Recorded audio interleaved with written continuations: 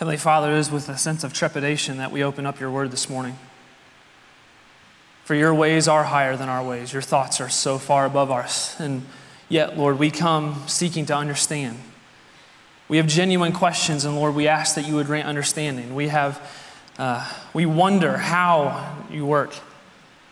But Lord, we pray that you would grant us knowledge so that we might know your ways and your thoughts. But Lord, where that still seems to be a gap, we pray that you would draw us closer to you through faith, that our trust in you would stand more firm, that you would be digging in us a deep well of trust in you so that we might know you, walk with you by faith.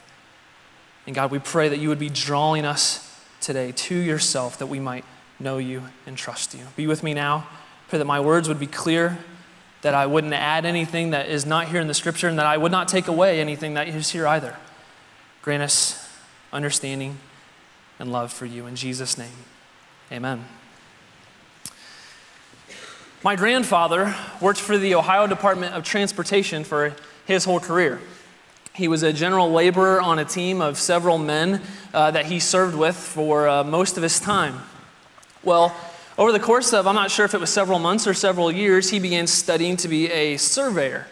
And upon passing his surveyor's exam, he was then moved to another team. Well, the week that he was moved, whether it was a day before or a couple of days before, we're not quite sure. But the week that he was moved, his former coworkers were out on a job. As they began to put away their tools, they were all in the van at the same time. A trucker came around a turn. He bent over to light a cigarette. When he looked up, he had plowed over that van. All three were killed. My grandfather came home that afternoon. His in-laws there, his wife, to inform him of what had happened to his friends. Why would one be saved and others killed? Why would my grandfather be spared, yet not his friends? In our current series called Called to the Gospel, we're wrestling through some very challenging chapters in Scripture. As Pastor Mike mentioned last week, it would be tempting to skip these over. But here at Grace, we believe the entire Bible is God's inspired, inerrant, and authoritative word. So we must read it, we must seek to understand it, and we must proclaim its truth, regardless as to how comfortable it makes us. To review a little from last week, Pastor Mike clarified for us in the first 13 verses of chapter 9 of Romans about the identity and the selection of God's people. If you have a Bible, I'd encourage you to go ahead and open up to Romans chapter 9. If you don't have a Bible, one will be provided for you by one of our host teams. You can find that in the Bible provided for you. That's on page 917, 917 in the Bible provided. One author suggests that the primary theme in this passage is God's faithfulness to his promises. The question that we wrestle with in these chapters is, how could God remain faithful to his promises despite the number of Jewish people who had rejected Jesus as Messiah, the one who would deliver them? Paul answers that question in Romans 9, verse 6, which is likely the theme verse of these 3 chapters and of our series. Paul writes in verse 6, "But it is not as though the word of God has failed, for not all who are descended from Israel belong to Israel." Paul then gives examples of 2 families. First, Abraham, who had 2 sons, Ishmael and Isaac. It was Isaac, not Ishmael, who was the son of the promise. Even clearer, Isaac had 2 sons, twins for that matter, Jacob and Esau. Verse 11 onward clarifies God's sovereign selection over those 2 brothers. Verse 11 reads, "Though they were not yet born and had done nothing either good or bad, in order that God's purpose of election might continue, not because of works, but because of him who calls, she was told, the older will serve the younger. As it is written, Jacob I have loved, but Esau I hated." God was remaining faithful to his promise because the promise was never that every descendant of Abraham or every Jew ever born would be saved. Only a remnant. Through his purpose of election, that is God's calling by his own good pleasure and sovereign will, he was making those who were not his children truly his children. He would call some, but not all. God's election is said to be unconditional, which is the very essence of verse 11. They had not been born. They had done nothing good nor bad. It was in nothing good or bad seen in them in which God chose them for life and the other for death. It was all conditioned on God's grace. Jacob was not necessarily smarter, more handsome, or more behaved. It was simply on God's grace and God's grace alone. Not all Israel is true Israel. The point from last week is this, that God's children are descendants of his promise to Abraham, not those of Abraham's flesh. In other words, the true children of God are those who come to him by his initiative through faith. Faith alone is what marks us as children of God. It has nothing to do with our works. It has nothing to do with our efforts. It has nothing to do with who our daddy is. It's all by faith, and it's all of God. There's a spiritual Israel within natural Israel. It is God's sovereignty and selection that is the ultimate deciding factor in one's spiritual response. Doug Moo says for us, one commentator, salvation is never a birthright, even for Jews, but always a gift of God's electing love. It's not a birthright for those of you who have grown up in church. It's not a birthright because your dad was a pastor. It's not a birthright because of good works done by someone else. It is but a gift. Now, this introduces a whole host of questions. I have many of my own. This is a complicated issue and it requires discernment and humility. Now, Paul could have said all these things and moved right from verse 13 to verse 24 and begin to show how God's purpose of election works not only in individual Jews, but also in individual Gentiles as well. However, he stops for a moment and he anticipates some objections or questions about the sovereignty of God in salvation. Paul does this like a good attorney seeking to patiently and persuasively prove his point. I've asked Lucas Cohen, one of our interns, to read for us Romans 9, our passage today, Romans 9, verses 14 through 29. This is from the English Standard Version, so we'll read a little different than the NIV, which has been provided. But if you would please stand and honor the Word of God as Lucas reads for us from Romans chapter 9, verses 14 through 29.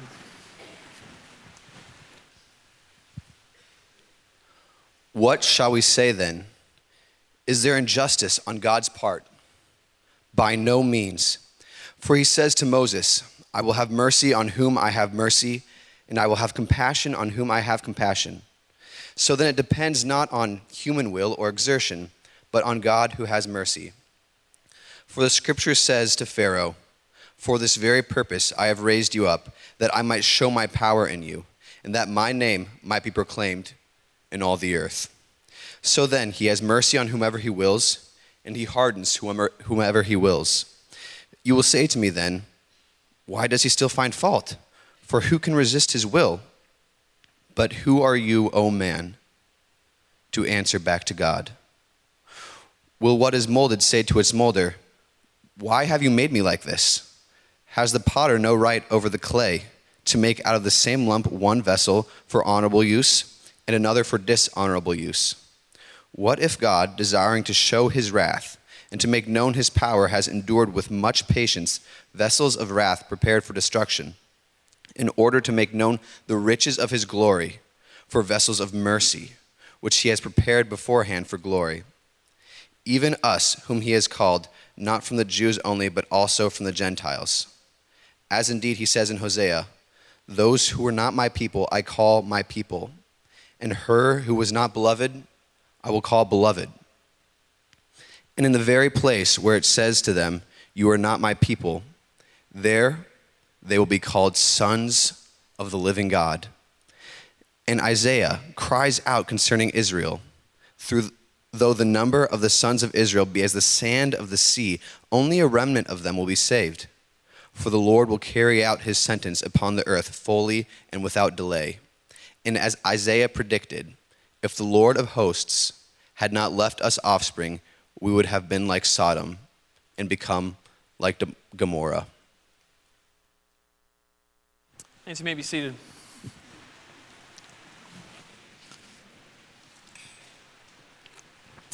In our passage today, Paul states two questions or objections to his sovereignty and salvation.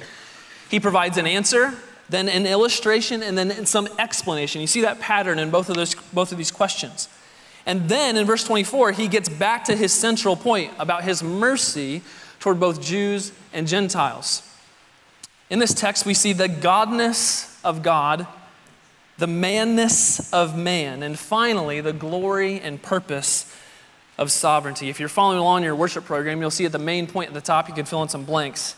Our main point today that I seek to prove from this passage is that our salvation is accomplished through the mercy and for the glory of God alone, not by our effort. Our salvation is accomplished through the mercy and for the glory of God alone, not by our effort. I encourage you to hang tight with me today. There's a lot of scripture that I seek to use, and Paul provides for us as an illustration. I'll be going back and forth. Hang with me right there in Romans 9. Trust me in what I'm reading from other passages, and you can look those up later or email me if you want the cross-references.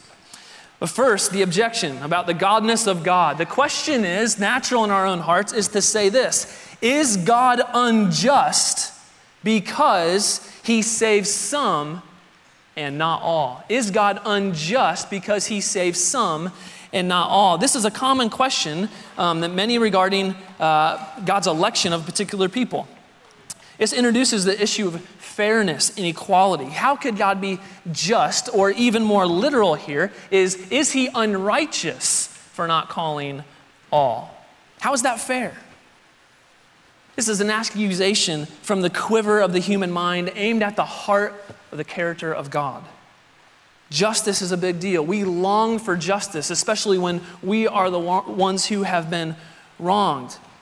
And if we're wronged by God, then of all means, he should not be trusted. Psalm 119 tells us that his testimony is righteous forever. So if God is unjust, how could we trust him? Paul answers this with a simple reply. To the objection, is God unjust? He simply says, by no means. He then goes into an illustration from Exodus chapter 33, verse 19. Moses was in the tabernacle speaking to the Lord.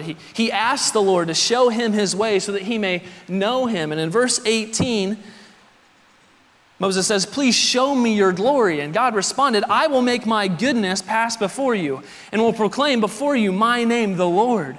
And I will be gracious on whom I will be gracious, and will show mercy on whom I will show mercy. After this statement in verse 20, God says, but you cannot see my face, for man shall not see me and live. At stake in the question of injustice of God is the godness of God. Is God really God enough? Central to his character is his authority to bestow mercy on whomever he chooses. God's righteousness is not measured by our standard of fairness, but by his own sovereign will and pleasure. Paul follows this then in verse 16 with an explanation. He says, so then it depends not on human will or exertion, but on God who has mercy. God is a well of mercy, and he showers his people in his own plan and providence.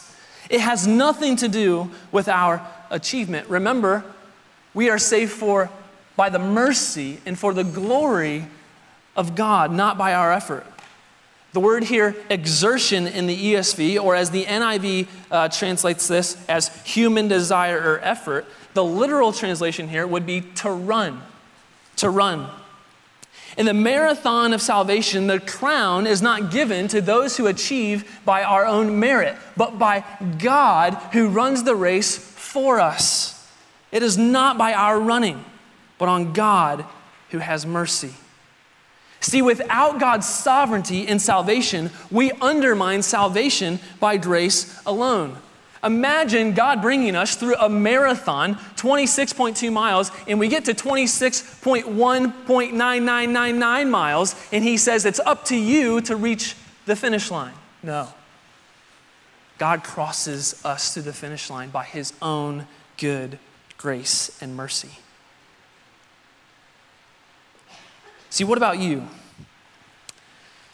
Do you see salvation as something you must merit on your own, through your own good works, through your own religious attainment, through your own plan? Is life merely a series of obstacles and races for you to achieve before God will finally accept you? Are you tired of performance? How could your sneakers hold you up in that race? The race of sin and captivity. You can't outrun that, but God can. In the 1500s, Martin Luther was under much criticism because he preached that nothing could merit one to salvation, not prayers or rosaries or psalms or good works. He wrote this, "My doctrine is this, that people should not trust in anything else than in Jesus Christ alone, not in prayers, merit, or one's own good works, because we are saved not by our running, but on God who is merciful, but through God who is merciful." In highlighting the mercy of God, Paul quotes another passage from Exodus, so readers might see the purpose of his call this time. Exodus 9:16 is the passage. Moses goes before Pharaoh, and God says to tell him this, "But for this purpose I have raised you up, to show my power, so that my name might be proclaimed in all the earth." Paul closes his first objection in Romans 9, verse 18 by saying, "So then, he has mercy on whomever he wills, and he hardens whomever he wills." Now, the issue of Pharaoh's hardening introduces some challenges. See, in the Exodus story, we see both that God hardened Pharaoh's heart and that Pharaoh hardened his own heart. But some have suggested that God only hardened Pharaoh because Pharaoh first hardened himself. Now, I'll admit that sounds appealing. However, it's just not true. We find no verse in Exodus that tells us that Pharaoh was hardened only because of his own hardening. One commentator writes that the hardening Paul portrays here is then the sovereign act of God that is not caused by anything in those individuals who are hardened. Some of the passages that don't get mentioned in that discussion are ones like Exodus 4:21, which is mentioned in a predictive manner of Pharaoh's hardening. Exodus 4:21 says, "The Lord said to Moses, when you go back to Egypt, see that you do before Pharaoh all the miracles that I have put in your power. But I will harden his heart so that he will not let my people go." Why would God do this? Why?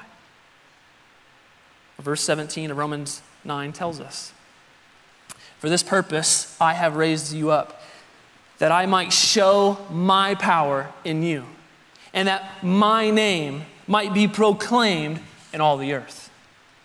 Since God is God through his mysterious providence and plan, in his sovereignty in both mercy and hardening, it is for his fame and for his glory.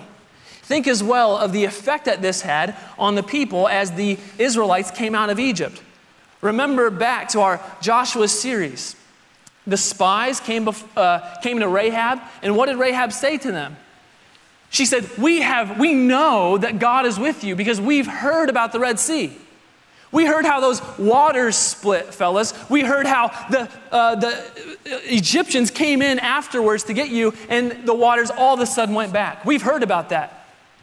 We know that God is with you. The fame and the glory of God's name was already going forward among the people. We may not understand exactly why he has mercy on some and not all.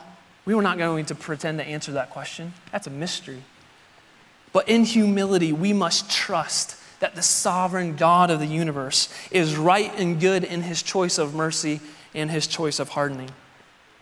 To be clear, we need to understand the reality of mankind.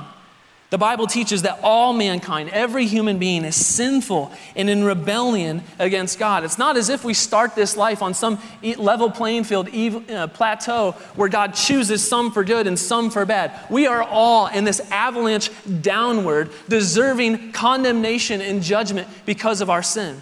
God is not unjust to only save some and not all, because he is merciful to merely save some and not send all of us to judgment. Doug Moo writes, God's hardening is an act directed against human beings who are already in rebellion against God's righteous rule. Those who are saved purely by the mercy of God. Those who are hardened are simply given over to their sin, and therefore the right consequence due. So God's action is not unjust, it's merciful. All that he does is righteous, and because he is God, in his godness, he can do as he pleases, even when it doesn't make sense to us. This, however, introduces another objection. The second objection relates to the manness of man. The question is, if God saves some and not all, well then why are we held accountable? Why are we held accountable? This is verse 19. Why does he still find fault? For who can resist his will? Okay, Paul, fine. God has mercy on whomever he has mercy. He hardens whomever he hardens. Then how can anyone be guilty? How can man be at all responsible if God is totally sovereign? I'm fine with a little sovereignty, Paul. I like a God who can answer my prayers or who can provide for me. I like a God who creates the earth out of nothing and sustains life in and of himself. I like that. But how dare you, Paul, tell me that I'm held accountable for something that I don't have ultimate control over? At one level, this is a legitimate question. How is God totally sovereign and man held responsible? These two truths exist for us side by side in the Bible, and we must accept it. God is sovereign, man is responsible. J.I. Packer, in his short, wonderful book called Evangelism and the Sovereignty of God, order that this afternoon. He says this: man is a responsible moral agent, though he is divinely controlled. Man is divinely controlled, though he is a responsible moral agent. God's sovereignty is a reality, and man's responsibility is a reality too. The Bible tells us we must respond in belief and faith in what Christ has done on our behalf. And the Bible tells us that God is ultimately in control over that response of faith and belief. Both these truths are taught in the Bible, and while it seems like a contradiction to us, it's not a contradiction to God. We see these two truths side by side, even in the very gospel of Christ, his death on the cross. Acts 2:22 through 23, we see sovereignty and responsibility. Peter is preaching, and he preaches this: Men of Israel, hear these words, Jesus of Nazareth, a man attested to you by God with mighty works, wonders, and signs, that God did through him in your midst, as you yourselves know. This Jesus, delivered up according to the definite plan and foreknowledge of God, you crucified and killed at the hands of lawless men. Who's responsible for the death of Christ on the cross? God and man. In Romans 9, though, Paul doesn't go into any explanation of this antinomy, this existence of two seemingly incompatible truths that really aren't. Packer says he rebukes the spirit of the question. Paul responds in verse 20 to remind us of the madness of man. Paul says, "Where are you, O man? Who are you, O man, to answer back to God?" In other words, as one writer summarizes, how can finite, frail, and weak human beings venture to dictate to God how the world should be run? Who do you think you are? Paul moves into his illustration. He says, well, what does molded say to its molder? Why have you made me like this? Has the potter no right over the clay to make out of the same lump one vessel for honorable use and another for dishonorable? A sculptor has complete authority over what he is making. Imagine Michelangelo crafting his famous statue of David, and he's gently and precisely carving out the intricacies of his face, and all of a sudden that block of marble says, "Excuse me, Mike, could you make my hair go the other way?" Some of you guys in here are woodworkers. I grew up woodworking in my grandfather's shop. There's nothing like the smell of a piece of walnut going through a table saw. You have a plan and providence in your own sovereign will. That piece of lumber really is this piece that goes to that grandfather clock or that wonderful desk. One of those pieces will be made for glory. The other piece is nothing but kindling. Brothers and sisters, why do we so often think that we are the center of the universe? When Paul says, "Who are you, O man, to answer back to God?" what he is doing is boldly reminding us that God is God, we are humans, and we are as far apart from him as the Atlantic separates us now from Europe and Africa. God is holy, righteous, and perfect. He dwells in unapproachable light. He gives breath and life to everything. The very life, the dust particles in this room are sustained by the authority of his word. But in our selfie generation of 93 million selfies a day, do we have time to look at the glory of God and not ourselves? In our infatuation with ourselves, can we see that God has a purpose we may not understand? That we are creatures, not the creator. Paul's response here in Romans 9 is similar to God's response to Job in Job 38. God says, "Where were you when I laid the foundation of the earth? Tell me, you have understanding. Who determined its measurements? Surely you know." In Isaiah chapter 6, we actually see this picture of the vast difference between us and God and the right response when mankind is confronted with the glory and the awesomeness that is God. Isaiah writes, "In the year that King Uzziah died, I saw the Lord sitting upon a throne, high and lifted up. The train of his robe filled the temple. Above him stood the seraphim. Each had 6 wings. With 2 he covered his face, with 2 he covered his feet, and with 2 he flew. And one called to another, 'Holy, holy, holy is the Lord God of hosts. The whole earth is filled with his glory.' And the foundations of the threshold shook at his voice of him who called, and the house was filled with smoke. And I said, 'Woe is me, for I am a man of unclean lips, and I dwell among a people of unclean lips. For my eyes have seen the Lord of hosts.'"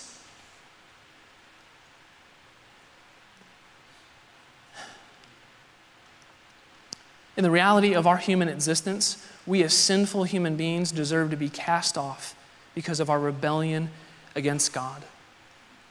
We have no right to tell God what he should do. Paul explains in verse 22, when God executes his wrath against sin, it shows his power and makes known the riches of his glory. The vessels of mercy that are prepared before him for glory, as they see the wrath that comes on those who are prepared for destruction, it can't help us but see the glory of God. He writes, God's ultimate purpose in his decree of hardening is mercy. As those who have trusted in God alone and Christ alone by faith, we see what is coming on those who haven't. And it should humble us to make us glory that he saw fit to save us. To see the King should have meant death for the one. But now through Christ, we are told to see and behold and savor him so that the one who looks at Christ through faith might be saved. God is sovereign. No one comes to Jesus unless the Father draws him.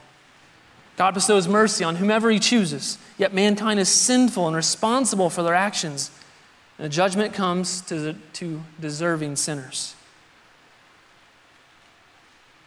God is God, man is man. So what's the point? How do we come up from the sea of God's mercy to breathe a little bit? How can we live in trust and faith and obedience in light of what he's called us to? Well, verses 24 through 29, Paul brings us back to his original point.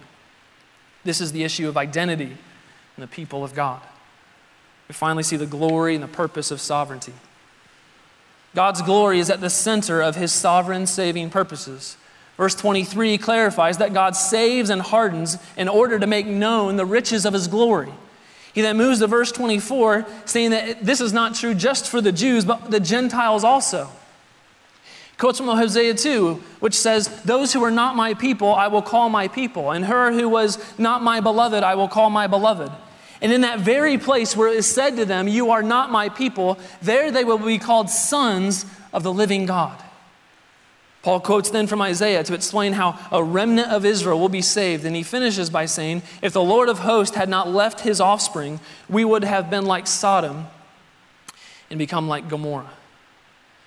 Paul is saying that if it was necessary that true Israel can only be saved through the sovereign call of God, then of course it's necessary that only Gentiles can be saved through the sovereign call of God, not by human effort. It is by grace alone.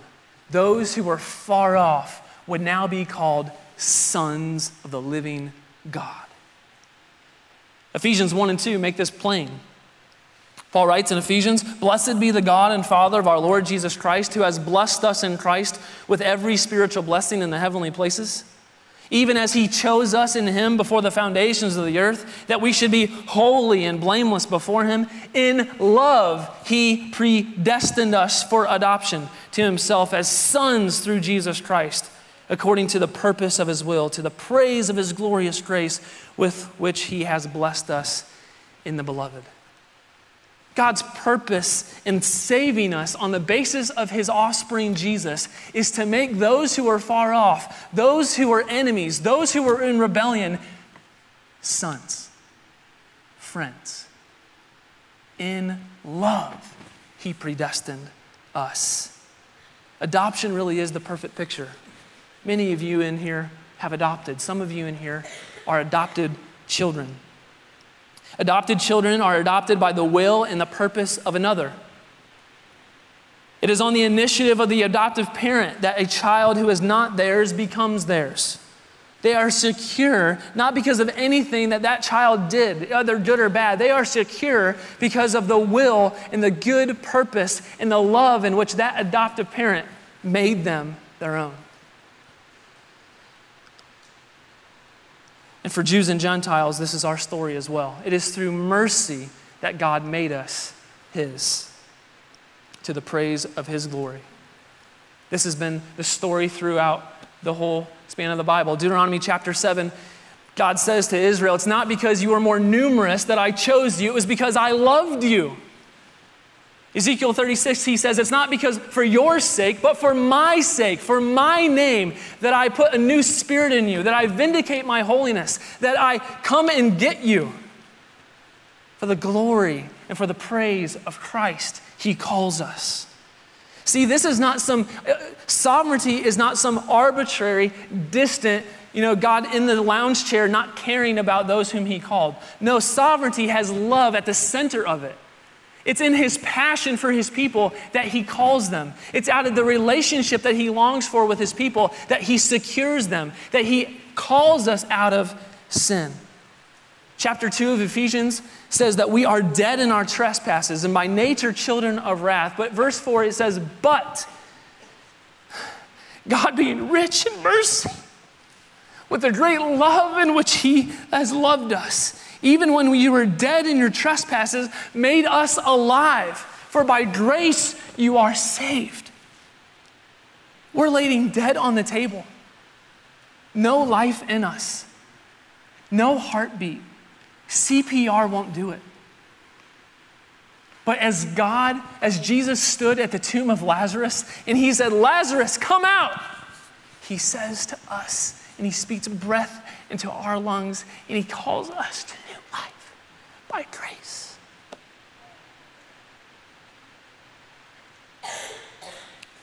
These are complicated issues. I joked earlier this week that part 1 of the sermon would be the first service and part 2 of the sermon would be in the second service. Don't worry, you're getting the whole package. These are complicated, but I'm not satisfied by telling people this doesn't matter. I believe God's sovereignty and salvation is central to the message of Scripture. And there are some wonderful practical benefits of sovereignty. Let me name just a few. The first is God's sovereignty and salvation protects salvation by grace and not works. Jonathan Edwards said, "We contribute nothing to our salvation except the sin that made it necessary." God makes us alive through the power of the Spirit. It's not how fast we are. It's not our running. It's not our merit. It's not our effort. Secondly, God's sovereignty and salvation is the basis for our assurance. We do not save ourselves, therefore we do not keep ourselves, but God does. Jesus did not die for the possibility of calling some people. He died to secure salvation for those whom he had chosen. We can be secure because it's all of grace. Thirdly, God's sovereignty and salvation is for the praise of his name and glory. Let me ask, who are you going to tell this week of the wonderful work that God has done in you? Sovereignty does not shut us up. It opens us up to tell the good news because we know God is working in people to draw them to himself. In a couple weeks, as we get into Romans chapter 10, we'll start to see why it's necessary that we must tell people about the gospel, how they can be reconciled to that holy, righteous God through the good work of his Son, through Jesus' life, death, and resurrection. And those who respond to him by faith and repentance are granted new life forever. Finally, God's sovereignty and salvation should lead us to praise, not paralyzation. Lead us to praise, not paralyzation. We don't understand all this. I don't understand all this. I see it in Scripture. Therefore, I believe it. And while I can't understand, it makes me all the more humble. It makes me all the more worshipful of a God who would see fit to call those who deserve death. Toy Story 4 is out in theaters. I know you're going to close this sermon on the sovereignty of God with a story about Toy Story. I know. Okay, I haven't seen Toy Story 4, so I have no spoilers to give. But recently, my family and I were watching Toy Story 1 in our home. Throughout the movie, Buzz Lightyear thinks he's an actual space ranger. And Woody tries to convince him otherwise throughout the course of the film. Eventually, Buzz sees a commercial with Buzz Lightyear dolls on the being for sale, and he realizes finally that he's just a toy. He says to Woody, "I'm just a toy, a stupid, little, insignificant toy." He's dejected, depressed, distraught. If he is but a toy, then what was his value? Woody looks back at him, though, and says, "Look, over there in that house is a kid who thinks you're the greatest. Not because you're a space ranger, but because you're a toy. You're his toy." Buzz eventually looks down at his shoe. When underneath his shoe, the name Andy is written. Upon seeing not just what Buzz is, but whose Buzz is, he gets a grin on his face. He becomes confident. He realizes his purpose, not in what he is, but whose he is. Bear with me a moment. You might struggle understanding how God is sovereign and you're responsible. I sure do. You might find this complicated. I sure do. You might wonder, what's the value of my choices? What about my freedom? What about my decisions? See, can we just trust God for a moment to know that he has all of that in his control? He has all of that figured out in his plan? Can we recognize that our names, for those of us who have trusted Christ by faith, that our names, or his name rather, is written on our hearts? That he's called us by his own good grace, by his mercy and love that he has changed us? That in our salvation, we can thank him as an adoptive child thanks their adoptive parents for giving them new life, for raising them from the dead. Don't allow this to paralyze you. Allow this to provoke you to praise. Because our salvation is accomplished through the mercy and for the glory of God alone. Not our effort. It's by his initiative to save. And our response is praise.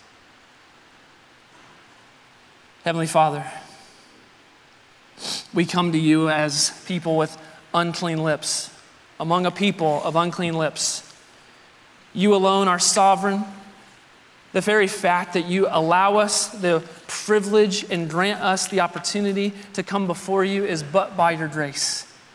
God, fill us, if not with understanding, with trust, with a steadfast, bold trust, knowing that you will not do anything